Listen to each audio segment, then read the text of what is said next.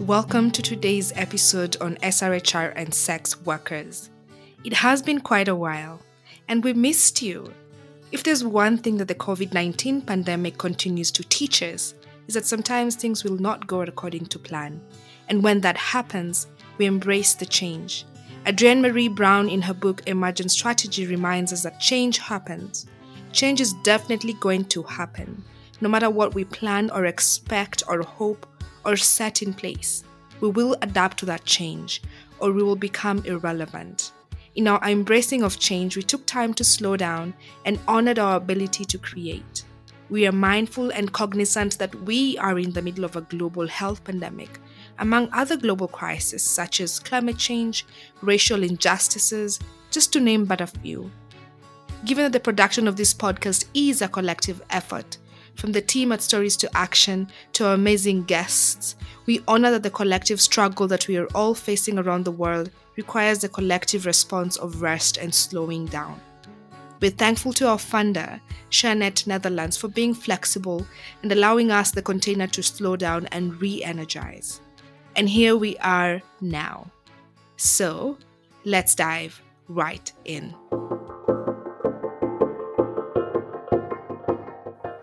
The following well-crafted words are by and in honor of the Red Umbrella Fund. The Red Umbrella Fund is the first ever global grant-making collaborative guided by and for sex workers. Sex workers all over the world face widespread violations of their human rights. Criminalization and the severe stigma attached to sex work gives license to those who commit crimes of violence against sex workers and deny their humanity. It also makes it almost impossible for sex workers to access justice, healthcare, and social security systems.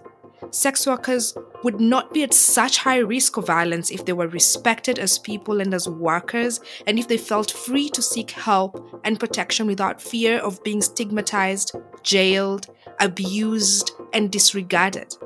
In other words, if their human rights were respected.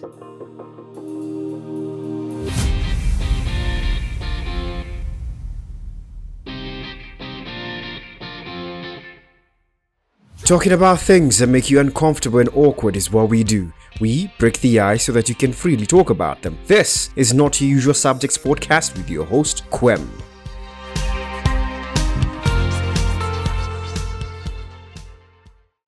In today's episode, we have a conversation with two sex workers, Carlitos and Samantha, who, because of their safety, these are not their real names. We have an in-depth talk about their work and their lived experiences.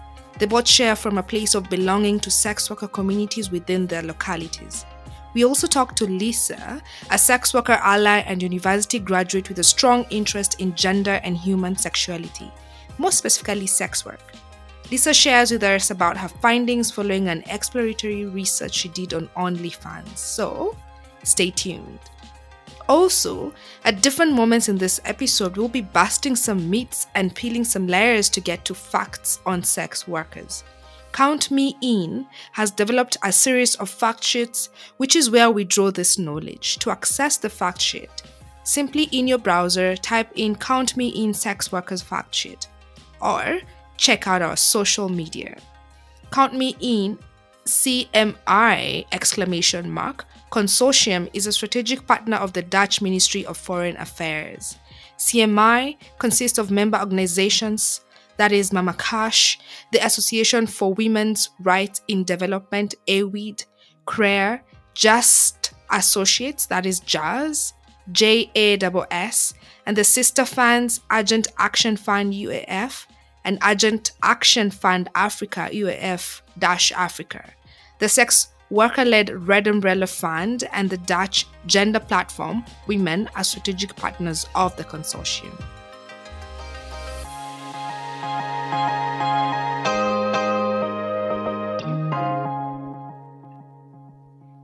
Myth: no one chooses to do sex work. Fact: choice is always limited, relative, and contextual. Most people worldwide work for money to survive. If you're poor, a person of color, a woman, transgender, or gender non-conforming, you likely have smaller range of choices. Whatever choice of work you make, your choice should be valued and your rights protected, promoted, and fulfilled.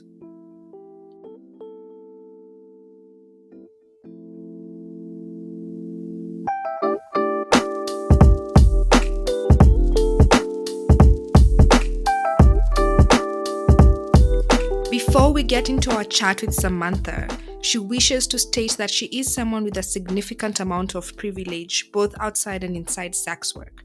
She's financially been able to survive the pandemic easier than other colleagues, even though she stopped working during the full lockdown. Her experiences of sex work during the pandemic aren't representative of all sex workers, especially those who work unlicensed and/or are trans, migrants, not experts, and undocumented. Thank you for joining us today, Samantha. Please introduce yourself to us, how you identify, where in the world you are, and about your work. Hey there, my name is Samantha, and I am based in Amsterdam in the Netherlands. Currently, I'm working in the windows and also doing some escorting. In the past, I've also webcammed and worked in a private house. Do you mind sharing with us what your experience has been as a sex worker during the pandemic, and if you could also from a community level, given that you're plugged in the sex worker community? Sex work has been a struggle during the pandemic. I can say that I was fortunate in that I had some savings when the pandemic first started, and I was also studying at the time and therefore received some help from my family too. Currently, I am working a bit here and there, but mostly I am living off my savings because I find the work to be so difficult and stressful in this period. There are fewer tourists and clients, and many, understandably, do not want to get themselves sick or are trying not to spend much of their own money either. Luckily, I was able to receive some income support for self-employed workers, since I am registered with the Chamber of Commerce as a freelancer. But most sex workers in the Netherlands are not registered as freelancers, or might not even work in the licensed sectors. These colleagues were left out of any COVID support packages from the government. Even if you could receive some income support, it was only for €1,000 a month, and that did not cover some people's rent, let alone their other living expenses. Some individual municipalities did try to remedy this, but the majority of sex workers were still left out. Many sex workers, therefore, have continued working during lockdown, even if sex work was prohibited at the time, and it was actually made illegal for 9 months during the lockdown, well before the current one that we are in now. Unfortunately, I heard from many colleagues that either they or other sex workers they know have experienced increased violence from clients during the pandemic. The clients knew that sex work was not allowed and that sex workers were not likely to go to the police because the police would likely punish them instead of helping them. The police did contact sex workers during previous lockdowns, but it was to tell them that they would be fined if they were caught working, not that they would protect them. Cities throughout the Netherlands have been cracking down on unlicensed prostitution, which has led to a lot of sex workers losing their housing. 4 colleagues of mine also have killed themselves this past year because of all of this. Currently, even though sex workers are technically still allowed to work, it is still very much a struggle because, again, we see fewer good clients, fewer tourists, and licensed indoor workplaces must all close at 5 p.m. This is a problem because many clients either work during the day or do not want to visit during the day because they don't want to be seen. And in the windows, you always have to pay room rent for the workspace. But if you don't have many clients or clients who don't pay well, it's really easy to lose money. And unlike the previous lockdown, there's no longer any income support for self-employed workers or even just temporary support for necessary costs to apply for. This is super shitty, especially since there have again been recent reports of sex workers being robbed. Since the government hasn't really been doing anything for us this past year, sex workers in the Netherlands have started their own initiatives. I know SAVE, S-A-V-E, a small sex worker-led group I'm a part of, have started a phone line for emotional support for sex workers. SAVE also organized some bingo fundraising events to save and raise money for the community. Hella-D, working closely with Trans United Nederland, also created the Dutch Emergency Fund, where she works with local sex workers to distribute donation money. Sekswerks is a sex worker-led group in the south of Netherlands, and they've also been keeping in touch with community members in that region and just helping them however they can. Is sex work criminalized or decriminalized where you are? And with the added layer of navigating the pandemic, what has that been like? So yes, sex work is legalized here, but it really hasn't helped a lot of sex workers during this period. Of course, it is better than full-out criminalization, but only sex workers who are registered as freelancers have been entitled to COVID government support. So the community at large would have greater access to government support money if sex work in the Netherlands was fully decriminalized in all municipalities. What are some of the ways in which sex workers have adapted their work given physical distancing measures as a way of curbing the spread of COVID-19? Many sex workers just didn't see the option to physically distance and still earn enough money to survive throughout the pandemic. Some sex workers, like escorts, might only see one client per day and could more easily take distance than others. Myself, I see multiple clients a day in the window, or in normal times at least I do. But I've also been instructed to ask clients if they have any COVID symptoms before they enter. Regardless of the number of clients seen, it is impossible to keep distance once we are in the room together with clients, unless the client only wants to be whipped or talked to at a distance. But I do know that some sex workers limited themselves to seeing one client per day or max 3 clients per week, for example. I also know some sex workers who have incorporated masks into their work, especially if they see a client who has not been vaccinated. But it is tricky because wearing a mask can really kill the mood in sex work and, of course, make some services impossible to provide. Some sex workers have also used certain positions during sex, such as doggy style, where there is less face-to-face contact. Sometimes I also take self-tests before work and try to limit my contact with people outside of work. If I do this, I'm sure that there are others doing such things too. In general, I would say sex workers were already very familiar with good hygiene practices. So things like washing hands and disinfecting surfaces was already part of the norm and didn't change much for us. How has it been accessing sexual and reproductive health information and services during this time? How has that changed with COVID-19? Though it was definitely more difficult for some sex workers to access sexual reproductive health information and services during the lockdowns, because many places throughout the public health departments were closed or required appointments. It depended on the location, though, and bigger cities are just better in that regard. Do you have anything else that you'd like to share with us that I haven't asked? SOA AIDS actually just published a report about sex work during the times of Corona. So if any of the listeners really want to know more about this specific topic, I would recommend checking out that report for sure. Ultimately, sex workers are still struggling right now, and we do not want to put ourselves or others at risk of COVID, but it is difficult to do so when we aren't given proper support and when the government and law enforcement punishes instead of helps us.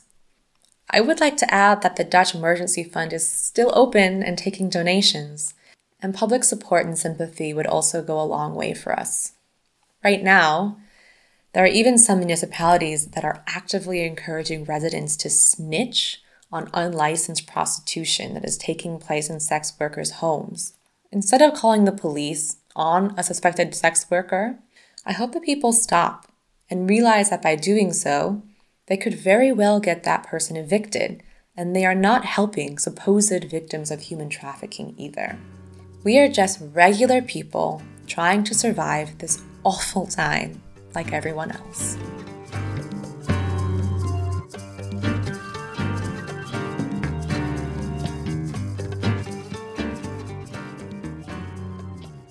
Myth: criminalization of buyers and managers is the most appropriate feminist response to sex work. Fact: this is also called the Nordic or Swedish or end model. Evidence show that sex workers working in this context are less safe. Criminalization of any aspect of sex work drives the industry background and beyond the reach of health, social, and justice services. Such a joy to have you join us today, Carlitos. Would you please introduce yourself to us, how you identify, and where in the world you're joining us from today? Hi, it's a pleasure to be here with you guys. I'm in Norway right now, in Oslo. I work for a NGO here and also been a sex worker for many years. And yeah, ready to answer any other questions that you have. Sure, thank you so much. So do you mind sharing with us what your experience has been as a sex worker in the years that you have been, and in terms of the challenges that you have faced, specifically in relation to accessing sexual and reproductive health information and services, and also from a community level, given that you're plugged in the sex worker community in the NGO that you work in. I imagine that you are in community with other sex workers. What are some of the challenges in relation to sexual and reproductive health and rights, accessing information, accessing those services, and also just, general challenges that, come to mind? Yes, Quem, as you say yourself, we are the community I am with here in Norway. I have a lot of friends and colleagues that works and has been working for long times and short times. Mostly men, heterosexual men, bisexual men, homosexual men, um, and well, in Norway is a little bit complicated because of the laws that we have here, like the Swedish model, and that makes that nobody here can actually work together, and this is very bad because of the security that we could have as a whole team in one place. Um, the law makes us work separately in our own places, exposed to, well, any danger that can be related to this work. Also, it's not allowed to work from one rented place here. So, for example, if you rent an apartment and work from there, the person renting to you can be charged as a pimp. Even this person don't know what you're doing, but only because they are facilitating you the place where you work from, then they are uh, seen here by law as a pimp. Any other person helping you getting clients, it can be a friend that want to introduce you to a client, then this friend will become automatically a pimp. Also, a person that pays for you your ad on internet on escort site will also be your pimp because they're also facilitating your prostitution. So this is the main things that are a little bit complicated here, according to the pimping paragraphs that we have here. So I cannot really work with another person in my flat because then, since the owner of my own flat, which is allowed, I can work from my own place that I have bought. And but if I have another person here, then I will be uh, this person's pimp. Even I don't take any money, just facilitating the place is enough to be charged as a pimp. This is one thing. The other thing is that here in Norway, and lately, many places in Europe also now are eradicating what is the cash, the money, the physical money, so that they control better where the money is coming from, where it's going to, everything. This has, during the Corona times, been, I think, a very big problem for many escorts here stranded in Norway. Persons that live in other places, but because of lockdown and the first wave, they was locked in Norway and they could not get out. They didn't have any Norwegian bank account to receive money from clients because clients here are very like very much to transfer money on applications that go with the transfers in a second. And persons that don't live here have not access to this, only cash. And this has been one of the biggest problems here in Norway that has made also escorts going from work independent to go to work to another person that takes 50% of their income only because they can facilitate accounts where clients can pay money instead of using cash. Also, during the pandemic, the other big thing was that uh, many escorts that were here more than the time that they can be here, normally it's 90 days, they were afraid to report anything to the police because they could get deported and have after problems to get inside the European Union. So many persons during pandemics that had problems with violent clients didn't report that. And in the NGO I worked for, we had a lot of contact with people stranded in Norway and escorts that wanted help all across Norway to know from time to time what the new restrictions are, what it meant for them, what to do in case the police came on their door to make immigration control. Um, so yes, it has been a very difficult time for anyone working here, uh, but it's a very big difference between migrants that come here and work without have any residence here, and us that live here in Norway. Because us living here in Norway have another type of help that we can receive from the government, while the migrants that came here and don't have any residence didn't have access to. So, as I tell you, it was very difficult for many persons also, since there were less clients after the first wave, to rent apartments because all the apartment services was also locked down because of there were no tourists here. So that also forced many women that I know of to go and work for pimps that could facilitate a free place for work, but they had to pay 50% of their income and make them very vulnerable for these pimps to take advantage of them, both sexually and also monetary. Thank you so much for sharing that, Kalitos. What I'm getting is that the Nordic model criminalizes buyers of sex work, but also, although it decriminalizes sex workers, it takes a notion that strips away self determination and agency of sex workers as folks who have made these decisions for themselves. And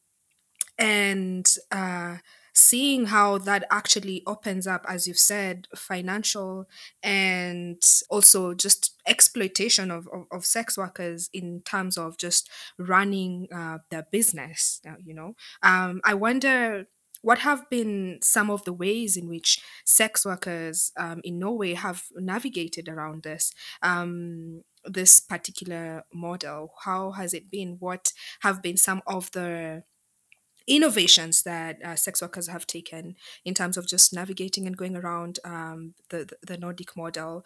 And in addition, you also mentioned that this becomes a problem for migrant sex workers. Are there ways in which your NGO, for example, is working to support this? How is the resilience of the sex workers having been built during this period? And yeah, so I'd be curious to know how that is. I forgot to tell you that during the pandemic, it was very important uh, for places that help sex workers in Norway to be open. And we're a very small NGO. We have a very small office, and we don't have very much money. But all the work we do is mostly on telephone, online. We have also a jurist that can help people in case of violent episodes, or if they have problems with criminal persons.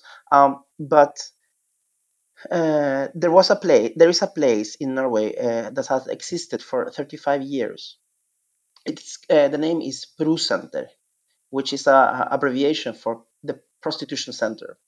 This is financed by the government of Oslo, of Norway, and the municipality of Oslo. This is a free of charge service for sex workers, healthcare, which is that the tests and medicines also if you need PrEP or retrovirals for people with HIV, free condoms, lubricants. They started during the pandemic because they never closed. They never closed. Uh, they could not receive so many people, but I know that they were not closed. They were actually helping people as we did, answering the WhatsApp, for example, and go on flats where escorts were to announce all the time the new restrictions that was applicable for them. And they also started to deliver some basic food, like a food package with different kind of things that people needed.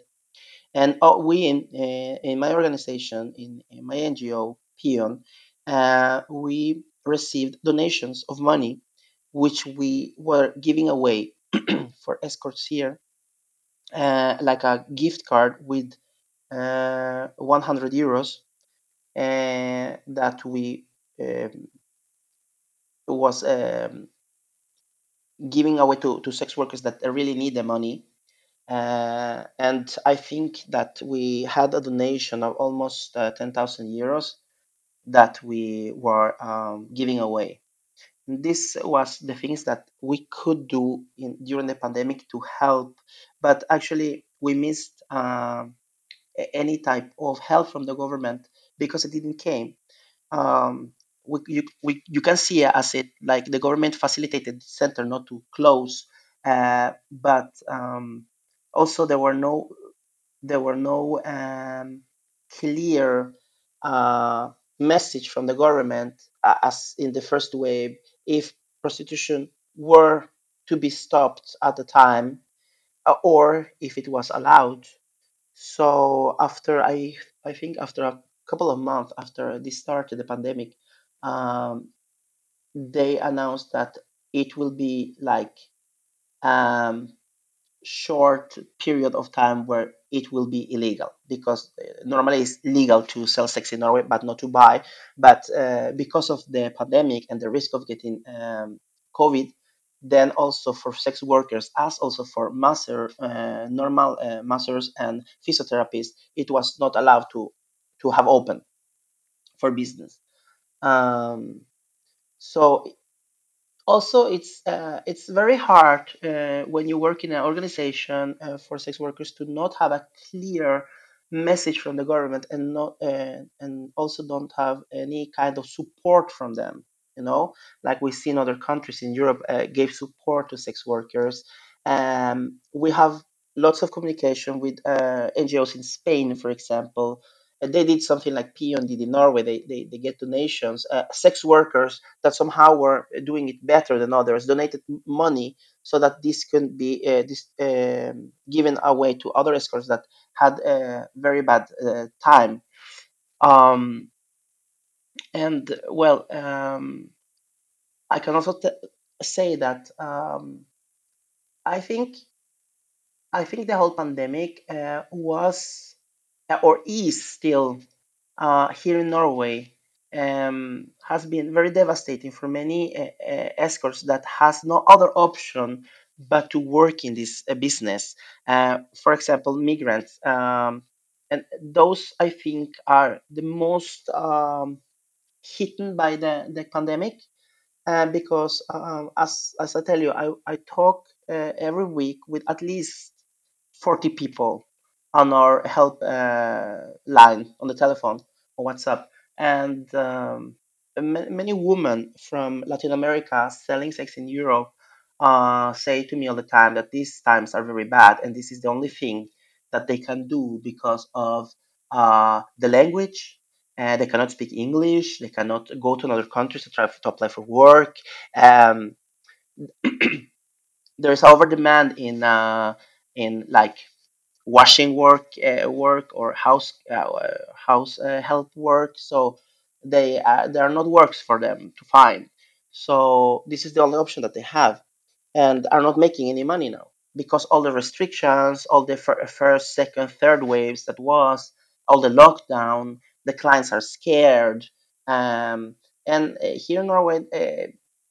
In the second wave, they start to deport escorts here, which were working and that were from another countries that was not Norway. There was deported, even if they were here legally. Within the 90 days, they can be here, and even if they have anything um, for work here, they was deported because they saw the health department here saw them as a threat because they could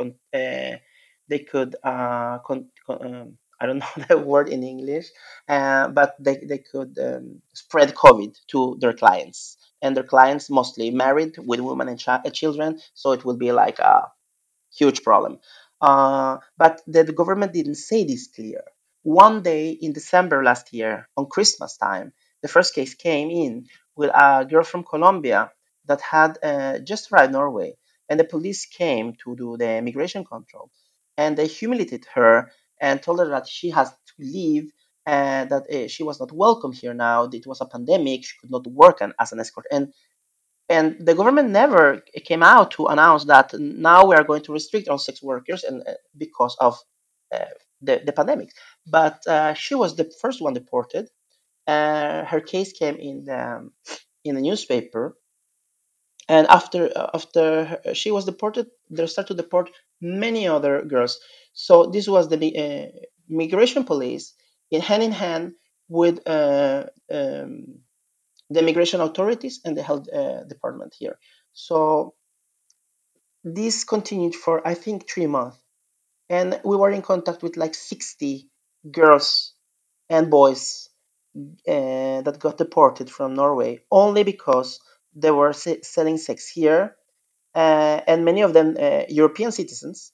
But at the time, they were told by the police that they could not be here because they were spreading COVID to other clients. Um, so that that stopped in March this year after um, we and other organizations here wrote a letter to the Ministry of Justice, which is a woman, and I think we also mentioned this in media many times, and then the police stopped suddenly, and we didn't hear about any case now. Now that the borders opened some months ago, the police started to do their routine control on migration, but they only asked for the certificate of vaccination and which date they enter in Norway, and then they leave. So now it's like in before the pandemics. We have not heard about anyone being deported. So I think things are a bit better now, um, but still, many or the whole pandemic and the situation with the police here has made that sex workers don't have any trust in the police. If they from before were skeptic, now they're like no trust at all, and this is very sad because if anything happened related to a bad client, a violent client, or a criminal activity, um, then they will not go to the police. And I think this is a main issue with many other countries where the sex workers don't have any trust in the police and are afraid to go to the police. One of the things that you mentioned that your organization supported sex workers with is money. You said 100 euros for sex workers who had lost their livelihood during this time. And I know that according to research that was done by Mama Cash, Red Umbrella Fund, and Open Society Foundations, titled Funding for Sex Worker Rights, that although there has been an increased amount of funding from since 2006, the investments remain small. Now, from your sharing today, is that there has been different ways in which your organization, for example, has had to support sex workers during the pandemic for their survival. Are there any demands or any sharing that you'd like to make in relation to funding sex worker rights and funding sex worker movements? Here, the money that we received in my organization were like public donations, mainly, as I tell, from another sex workers, maybe from clients. We don't know who this person were, but we we asked for money or for help and specific to help sex workers that were having bad times. And I would very much like the government here to take more part and include all the population.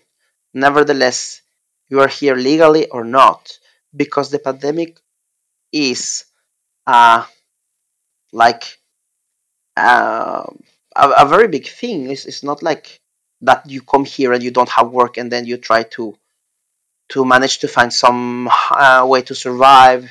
It was not planned at all, and many persons also that had stopped selling sex started to sell sex again because they lose their work, they lose their jobs, and the situation was very hard for many persons. So from the big organizations in Europe, um, yes, they give maybe more money, but I feel and I sense somehow that the money are maybe not being distributed very good because, for example, we saw that 100 euro was not enough, and totally we helped like many persons, not only one time with 100 euros, like up to three times I think that we were giving away and try to use all the money that we had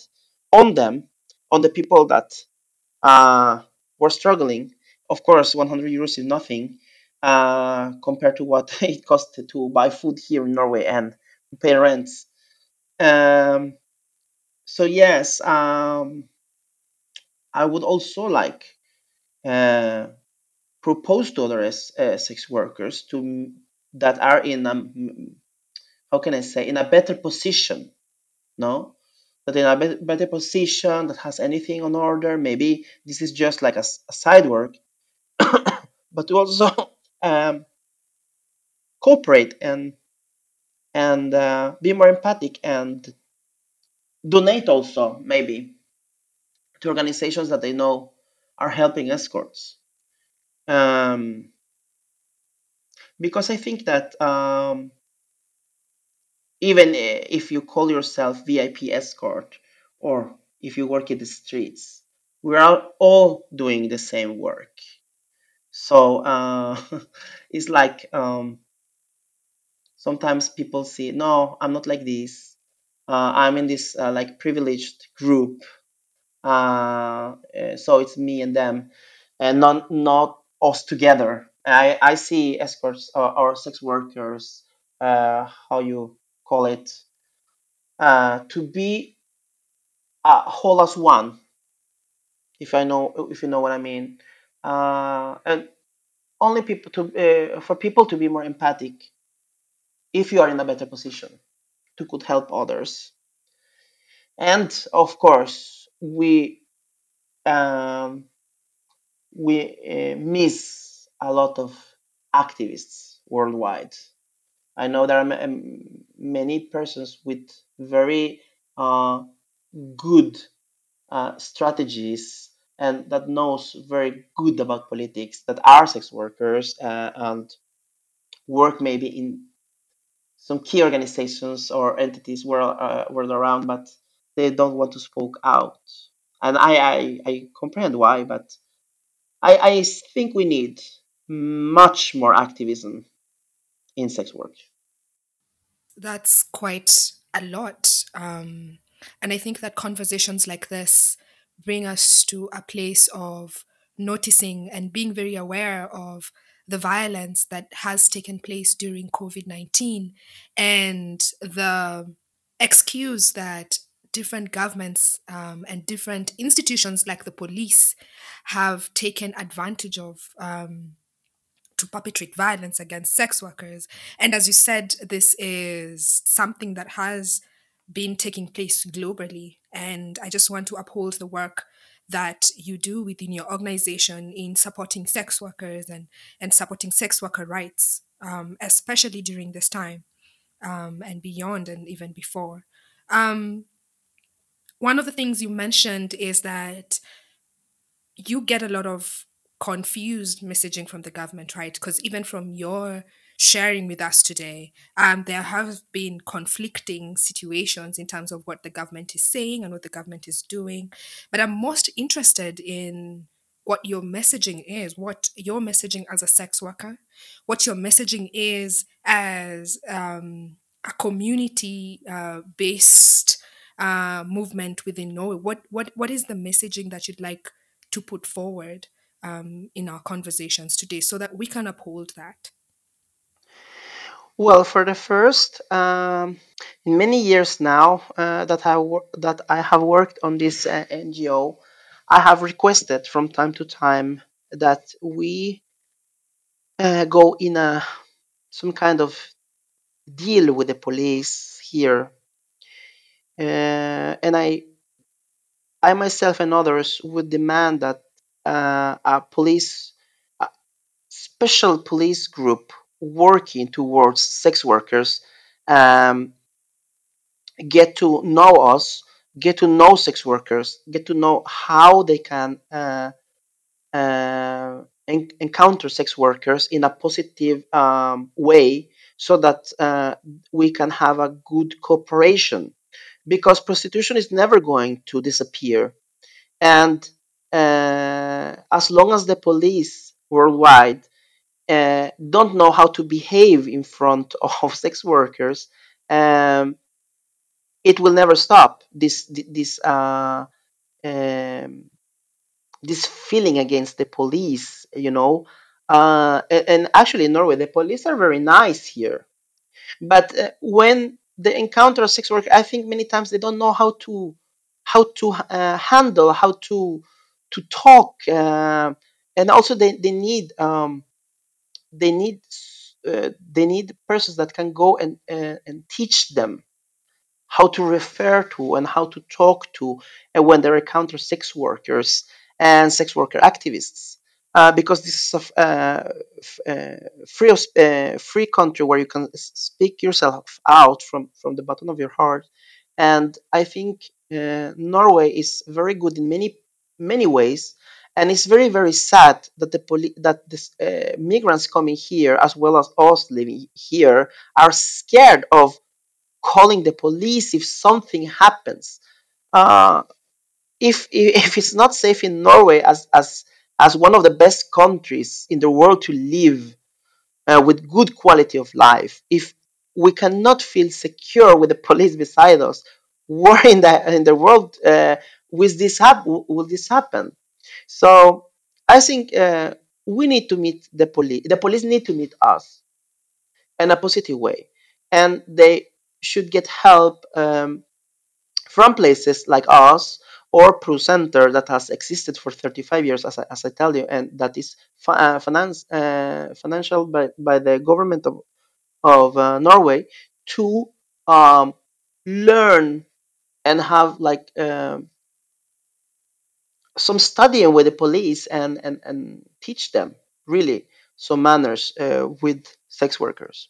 The second thing is, which I didn't mention in the first part where we spoke, that were is also very important and also very difficult now more than ever, um, is that we also want to talk to the authorities, because now it's very complicated, the situation for sex workers here with this new uh, money laundry laws that European Union have, um, so that here, when you put your cash inside the bank, they will automatically ask where this money come from.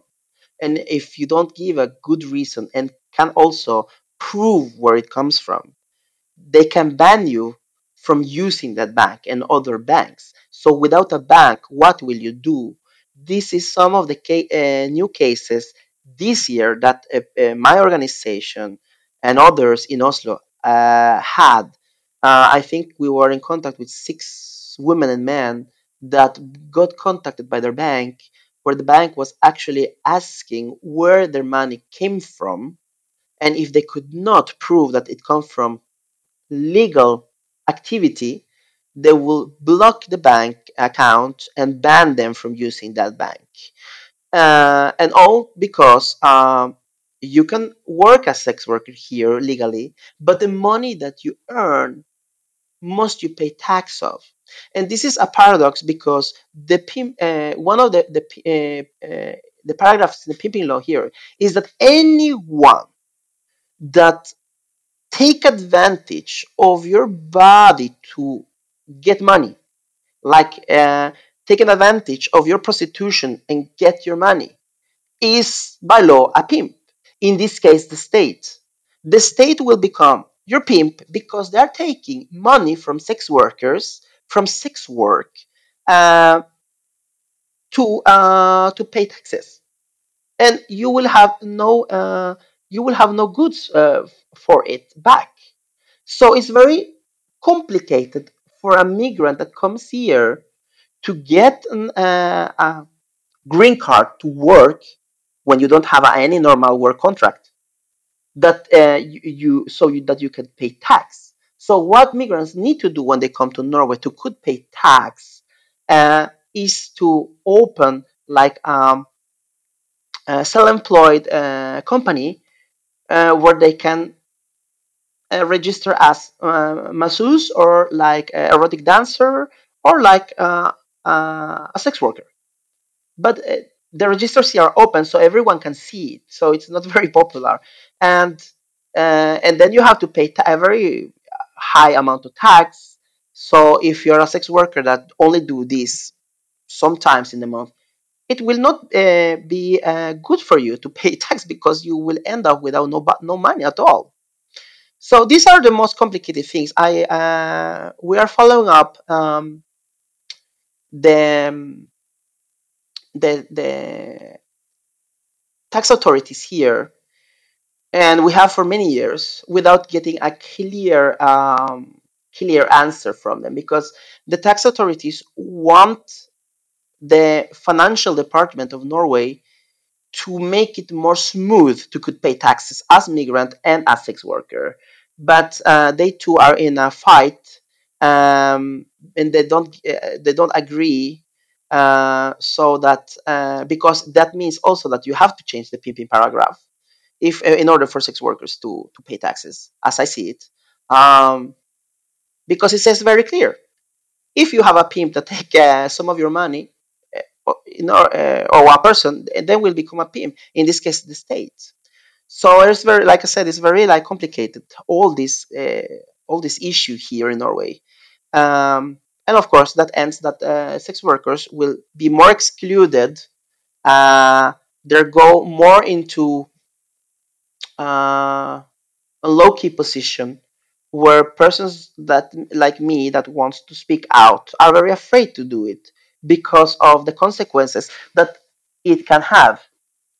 So, Kalitos, one of the things that you mentioned is that during the pandemic, there was or there has been a lot of arbitrary arrests by the police of sex workers in a bid to curb the control of COVID-19. Um, but we know that, instead of doing that, supporting sex workers and to access, you know, the rest of the COVID-19 measures that folks had, would have been the best step towards curbing COVID-19 over, and I'm speaking in relation to the migrant sex workers, instead of supporting and caring as a human rights issue of these migrant sex workers. Instead, what was done was violence, really. So, and whilst you're in that conversation of not being able to do sex work during the period because of physical distancing, I know that digital intimacy and digital ways of selling sex was some of the ways in which sex workers around the world were innovating how to go about their work. I wonder how that has been in Norway and in your experience. Well, of course, during the pandemic and because of the social distancing, many escorts had to reinvent themselves, being more creative and how they got in contact with their clients and how they sold their services. Like, for example, I know that during the pandemic, the use of OnlyFans exploded so much. Suddenly, every escort I was talking to had an Unreal Fan account. Also, what exploded also was private sale of pornographic material from escorts to clients, and you could suddenly see many escorts in Oslo or Norway writing in their profiles that I don't meet anyone physically right now, but I can entertain you over the cam, over Telegram, over Signal, over WhatsApp, over Snapchat, um, or you can only follow me on OnlyFans.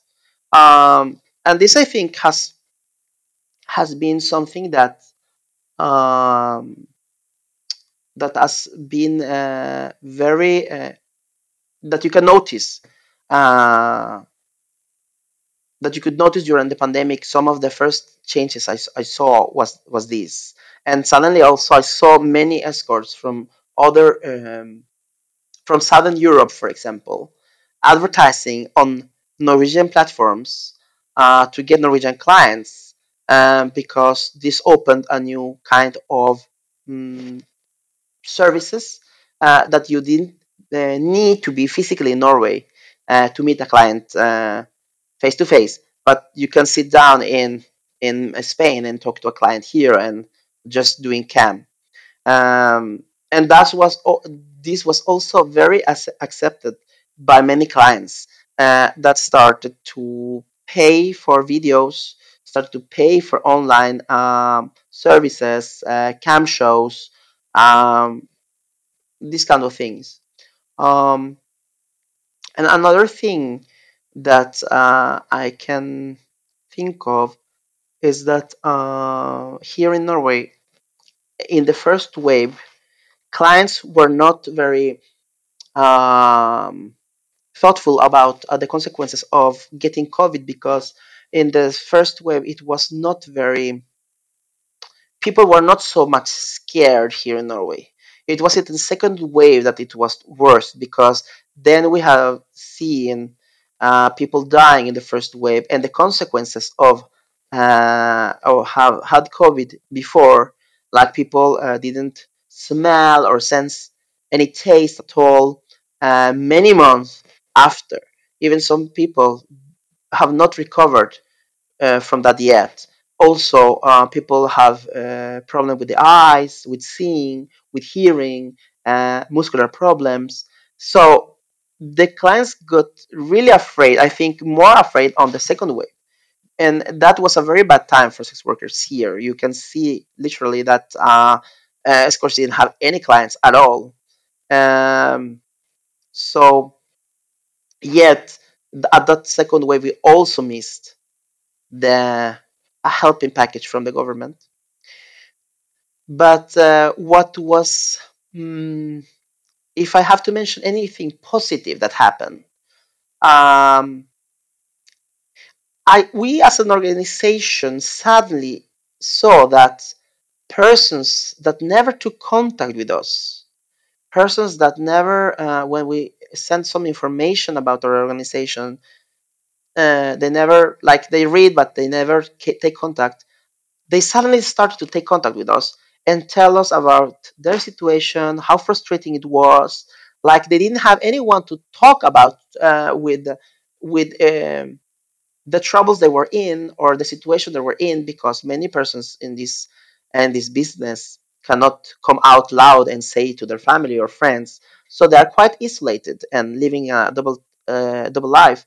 Uh, so then suddenly we start to receive contacted messages from different escorts living in Norway, ethnical Norwegian, for example, women and men, that was very frustrated and very scared about the situation, and also many migrants. So I think that this made the community more, that they come to closer together.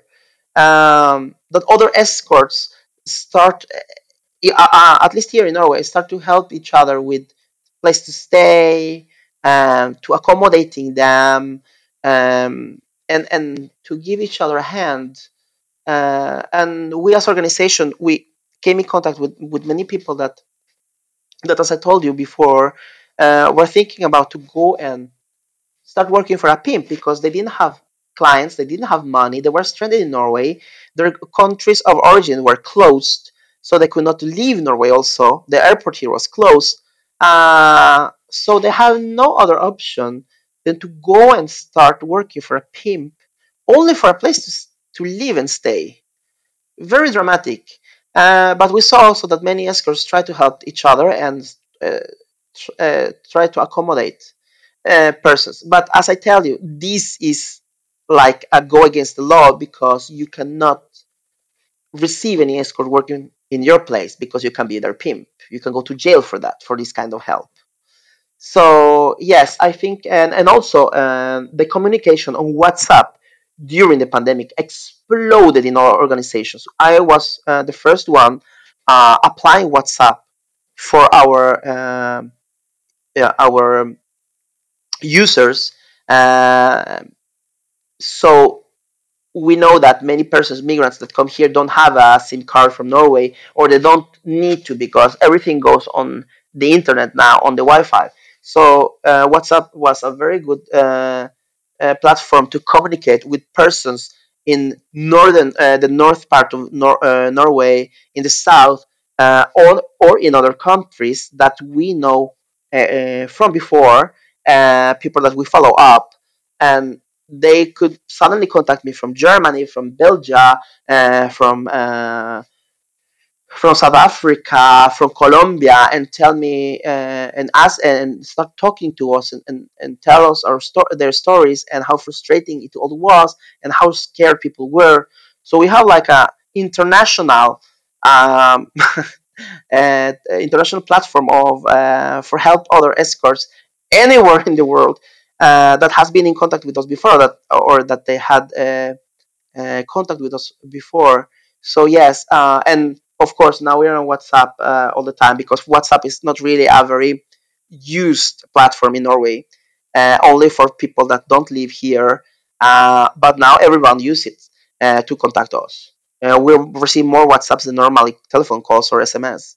So it has come for us to stay, and this is a very good uh, platform to communicate with other escorts across the world.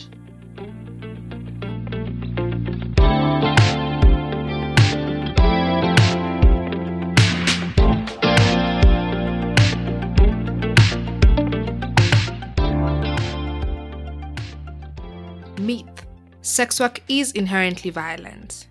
Fact: sex work between two consenting adults is not violent. The criminalization of sex work, its discrimination and stigma, is what gives rise to violence and other human rights violations. Lisa, a sex worker ally and now university graduate, For her thesis, compared the social perception of sex workers on OnlyFans to the social perceptions in other types of sex work away from the digital platform. Besides her academic research, she's also invested in changing perceptions on sex work through voluntary work at the Prostitution Information Center in Amsterdam and through contributions to projects such as the Anti Discrimination in Sex Work program and Reimagining Sex Work workshops. So glad you could join us today, Lisa. Welcome. Please introduce yourself to us and where you're joining in the world from and how you identify. Hi, Kim. Thank you so much for inviting me here. My name is Lisa. I use the pronoun she, her, and I'm currently speaking with you from Amsterdam, where I live. Now, we're going to just get right into it because I'm so excited for our conversation. Now, you did a very interesting research for your master's thesis. Please tell us about it. Yeah, thank you so much. So, for my master's thesis, for my bachelor's thesis, I researched the popularity of OnlyFans and I explored whether it had changed perspectives on sex work. So, I did this through multiple perspectives. First, I tried to consider the place of sex work within a broader discourse, the place of OnlyFans within the broader discourse of sex work, and see how its situation and the way that stigma is placed on people who are doing OnlyFans may differ from the stigma that sex workers and all different types of sex workers are facing and living with. Um, After this, I also compared how OnlyFans can be placed against different digital platforms. And then I looked at visual aesthetics, the reliance on other apps, and also the way that certain body types are valued more or less. And then this finally came to my conclusion where I tried to see why OnlyFans had such a big peak of popularity during the first COVID lockdown. And I checked out how this changed our perspectives on sex work, on work itself, and on digital intimacy as such. So, in your exploration on how OnlyFans may have broadened the public perception of sex work, could you share what came out of that? What some of the interesting things that came out of that? Yeah, well, what was quite interesting is that initially, I my interest in OnlyFans was sparked because I read so much about it in news. I heard so much about it on other social media platforms. It sounded like everybody was on it. So celebrities were on it. Big names in pop music were making reference to it. So it really sounded like it was everywhere, and people were much more okay with it. It was much more a topic that you could speak about in any social setting than um, other types of sex work. So, for example, physical sex work or webcamming or pornography. So I was really interested in how this could be different in OnlyFans and where the difference came from. So my initial hypothesis was that the popularity of the platform really changed the perspective on sex work. And what I found is that it actually did not at all. Um, Even though doing OnlyFans is still in a way more socially acceptable than, for example, webcamming or doing physical sex work, either in the red light district or as an escort or in any other type of form that are possible. Um, the stigma that these types of sex work face is still very persistent and is still very real. And especially during the COVID period, sex workers and all other types of sex work of the work really face this stigma and disrespect. Whereas this is quite different for people on OnlyFans. So what my conclusion in that part was that it did not change the perspective on sex work as much. It may have broadened the perspective on sex work because speaking to people around me, I noticed that their initial idea of the work is very much like prostitution, red light district, these very almost cinematic ideas of pretty woman that people have of sex work.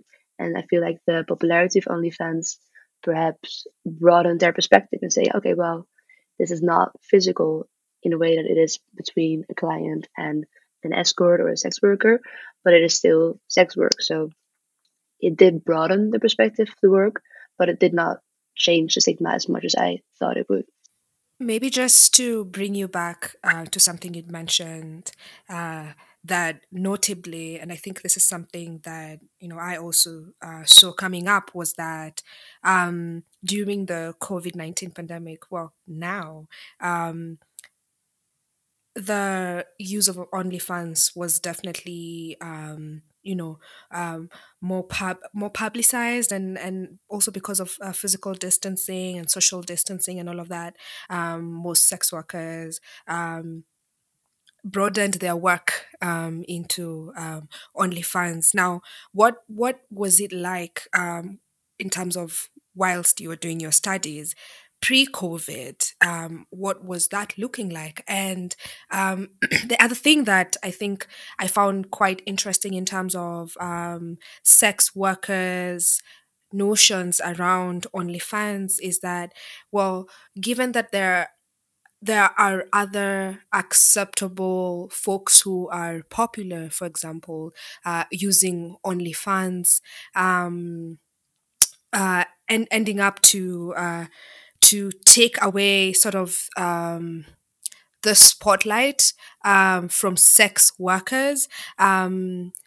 The fact that did not really take away the stigma. I think there was something around that, and I know that I am struggling a bit to just share what that might be. But I wonder what notions might have come up whilst you're having conversations with sex workers around who were the users, or rather, who are the users of OnlyFans, and how the notions of class, the notions of privilege, and social acceptability still went on and to destigmatize sex workers on there. So yeah, what are some of the things that came up around that? Yeah, you put it really beautifully.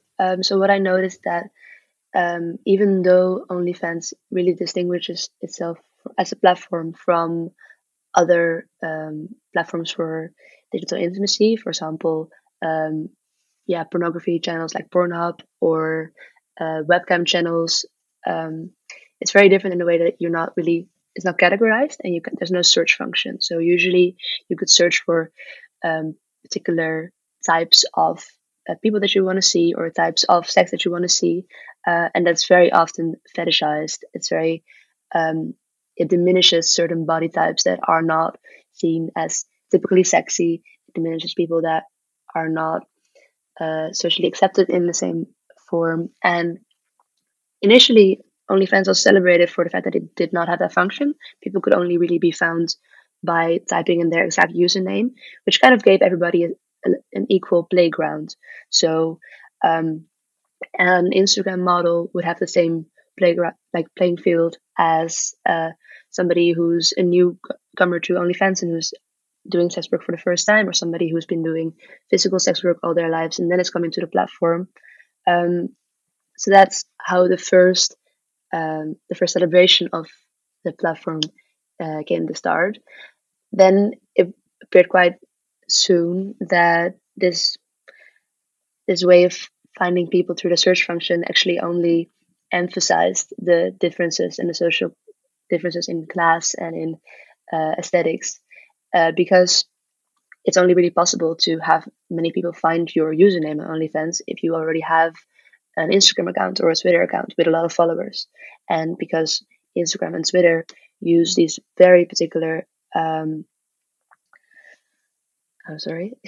these very particular ways of distinguishing which bodies do you want to see and which bodies do you not want to see. So on Instagram, the more typically aesthetically pleasing bodies will always be put up more upfront to the top of your Instagram page. You will see those bodies more. These people will get more views, whereas other bodies or people who are more seeming like sex workers, in their idea, will get shadow banned or diminished. So you see that people who are wealthier or have more access to have more Instagram followers will also get more OnlyFans followers if they want to. And for people who have body types that do not match this aesthetic ideal, it's much more difficult to gain the same amount of money. And as you said earlier, this is especially emphasized by the enormous popularity of the platform, which saw celebrities joining the platform, for example, like Bella Thorne. And then if it's even more people with even more followers, they're not really keeping it an open field for all um, all sex workers and all people of different body types who may want to join the party, because it's already so flooded with people with a lot of Instagram followers with these idealistic body types. Yeah, thank you so much for sharing that exploration with us. Now, at some point this year, OnlyFans announced that they will be banning porn online, on OnlyFans rather. And of course, they have since rescinded their decision to not do it anymore. But I just wonder, like, what are some of the interlinking notions with what you found in your study in terms of, OnlyFans having broadened the public perceptions of sex work, and then leading up to the point of, the almost ban of porn, and then the rescinding of their decision.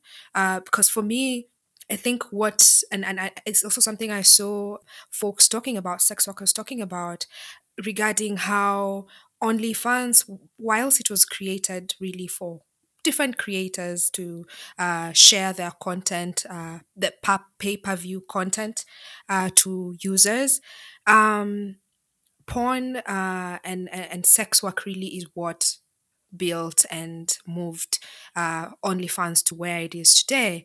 And then the ban was, OnlyFans cited that their banking institutions or financial institutions brought up this issue around payment and all of that. But in even within that, I sensed, and again, the notions, rather the narratives that I saw from sex workers and online also just upheld this, that the bodies and the labor of sex workers were used to get OnlyFans to where it was, and then for such a decision to be put on the table. I mean, it speaks to really the perceptions that the public, and in this sense, financial institutions, and we also know that this was backed up by fundamentalists, Christian fundamentalists, religious fundamentalists, and conservatives. So, what are some of the things that came up for you when this happened? And yeah, I'd be curious to know about that. Yeah, you explained it really well. This change in their policy happened right after I published my thesis, and it was really interesting for me to hear, because it was especially something that I kind of already thought would happen, and I already proposed it in the end in my conclusion of my thesis, because I noticed this paradigm and this pattern where sex workers were slowly getting kicked off the platform, and they were getting more and more notifications of that, and they were putting that on their Twitter saying we're getting um, pushed off of the platform for no reason. They gave us no explanation other than content that is not following their guidelines. Well, they still were, still a pay-per-view platform, and then what happens within these guidelines was still possible. So there were more and more alarming signals of the platform kicking off sex workers and solely focusing to the celebrities that were slowly joining the platform, as I already mentioned. And like you said, they joined the platform because it had gotten so big due to sex workers. They really helped it get so big and helped it get its popularity. And after OnlyFans saw that popularity had risen enough, they chose for a different target group, which is now very much influencers, um, famous people, so singers, sporters, musicians, and other types of people who can sell their content in a pay-per-view way. Um, and yeah, it's incredibly sad. I really expected that this would happen, and I'm really glad that they overruled the decision in the end. But this only happened because there was so much social outcry about it, and there were so many people actively combating their decision. So this is still partially a platform for sex workers, but it's not really comparable to the way it was when they started it. Yeah, and I think something else that remains really is that sex workers no longer feel safe anymore being on the platform, because if this decision came up and went away, there is a sense of fear of the possibility of it coming up again for very many different reasons.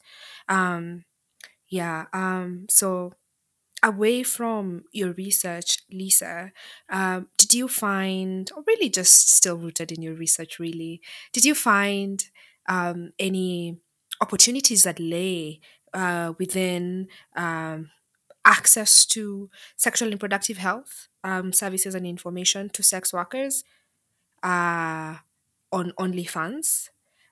So really, just were there any interlinkings between SRHR and how digital intimacy is taking place right now, and what are some of the opportunities that, for example, you might have found with within OnlyFans, and even before you answer that question, I think for me, what continually came out, given the role that sex workers played in building OnlyFans. What I would imagine, what I would hope to happen is that actually this is really an opportunity for advocacy for, sex workers. I feel that OnlyFans does have, a social responsibility to explore ways of making OnlyFans safe for sex workers, ensuring that there's information that would be supportive of sex workers available to sex workers, on OnlyFans. Given that the pandemic was happening, finding ways of supporting sex workers with resources, right? Because what would solidarity look like for such a platform that has been largely built by sex workers, going back to sex workers at a time when they need it the most. So for me, it was such a big disappointment in terms of what happens. But really, those are some of the things. This is some of the evils that we see with patriarchal and within a patriarchal and a capitalistic society. But really, again, back to my question, yeah, were there any relationships or were there any opportunities that you see that OnlyFans can play or does play in terms of accessibility to sexual and reproductive health and rights to sex workers? Yeah, that's a good question. I'm not really sure if these opportunities are there now. They might be, but I feel like OnlyFans have made it pretty clear that they that they don't want to be the platform solely enabling sex workers, and this is especially pointed in light of the false assessment regulations that were enacted in the US, I think in 2017, and they make it illegal, or like they put the blame of the platform, they put the blame of sexual acts, and if sexual services are being sold, and if this eventually causes harm, all that blame is usually for the the person enacting the harm, and these legislations put all this blame on the platform enabling this harm. So this made a massive change. Is also partially why regulations on sexuality on Instagram are much stricter, and on Twitter and on Tumblr. And we see that these legislations created an entire sweep of sexuality off of the internet. Kind of, it's quite difficult now to be um, sexual on the internet and to have an open conversation about this, and even to spread resources on sexual health and on um, good ways of having sex, and especially for sex workers. There were a lot of resources online where they could spread information to each other and chat and help each other out um, when sex work was still primarily, or when sex workers were still working live in physical sex work. There were tips being sorted out. There were certain blacklists of clients that they didn't want to speak to, and all of this was exchanged, and this all was banned off the internet. And there's not really a place right now online where sex workers can speak about their profession in an honest way, or where sexuality can be discussed in light of sex work. Only very strictly in light of education it is sometimes possible, but still on Instagram we see that Instagram accounts that are providing sexual health education are getting banned and are getting shadow banned or getting thrown off of their accounts. So it's really not a good place for digital sexual health. And I feel like OnlyFans has made their decision in that case very clear. They want to um, stay out of that option of blame, and instead of um, distinguishing the difference between um, sexual exploitation and sex work, which is a very important difference, a very important distinction.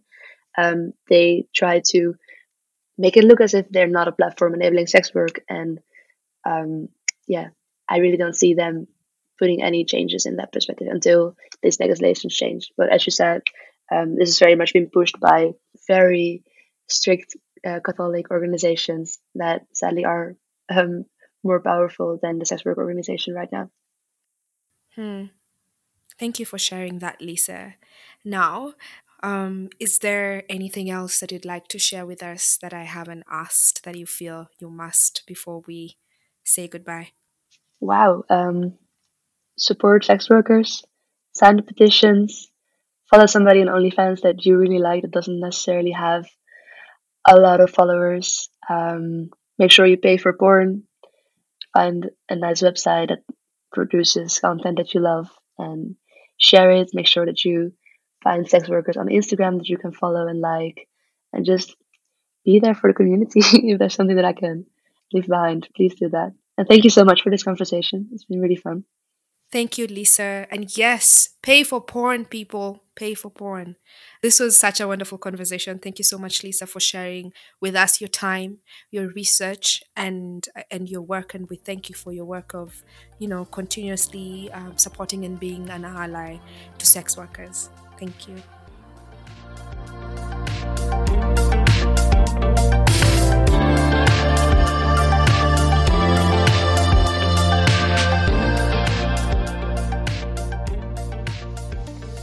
Myth. Sex workers sell themselves. Fact. Sex workers sell as service. Sex work is a feminist issue. We end this episode by upholding a call to action by Empower Foundation and English Collective of Prostitutes. This is their statement.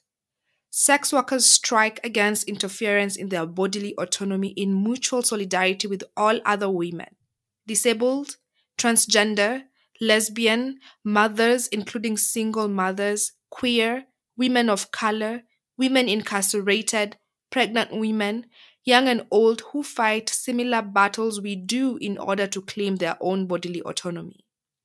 We strike in solidarity with women of color, women incarcerated, begging women, women who use drugs, transgender women, asylum seekers, Muslim women, and all women who, like sex workers, are stigmatized, discriminated against, and persecuted by the law and law enforcement.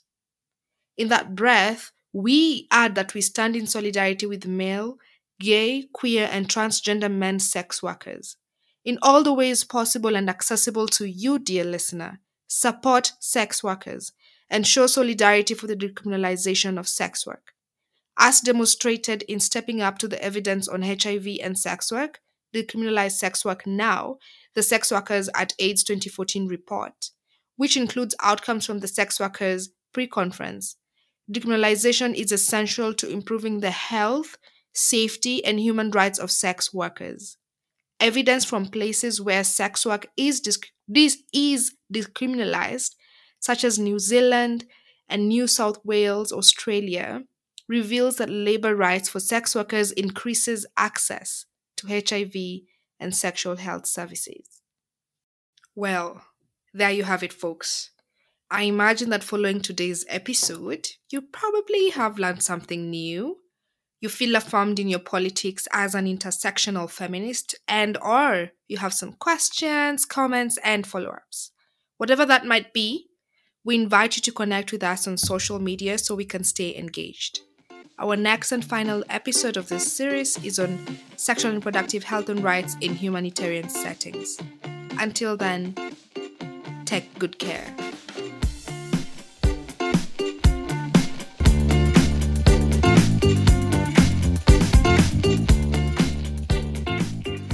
The support of Not Your Usual Subjects podcast comes from staff and volunteers at Stories to Action who are conjuring alongside young people situated across borders all around the world. Together, we envision a world where every young person's voice is heard on their sexual health and reproductive rights, even in times of public health emergencies like COVID-19. We would like to honor, thank, and acknowledge all our contributors and guests for sharing their stories to action. ShareNet International Netherlands, who we are so deeply grateful for funding and resourcing this podcast, reminds us of the role that philanthropy in working with youth in their diversity should and can play in raising collective consciousness. please head on over to share-netinternational.org to find your regional hub. Please commune with us on social media to find out about our next episode and share your feedback, thoughts, and reflections with us. This is on Facebook, Twitter, Instagram, LinkedIn at Stories to Action. Links are available on the show notes at the podcasting platform of your choice that you listen to us from. Please share this episode with someone or someone's you know should have a listen. Goodbye.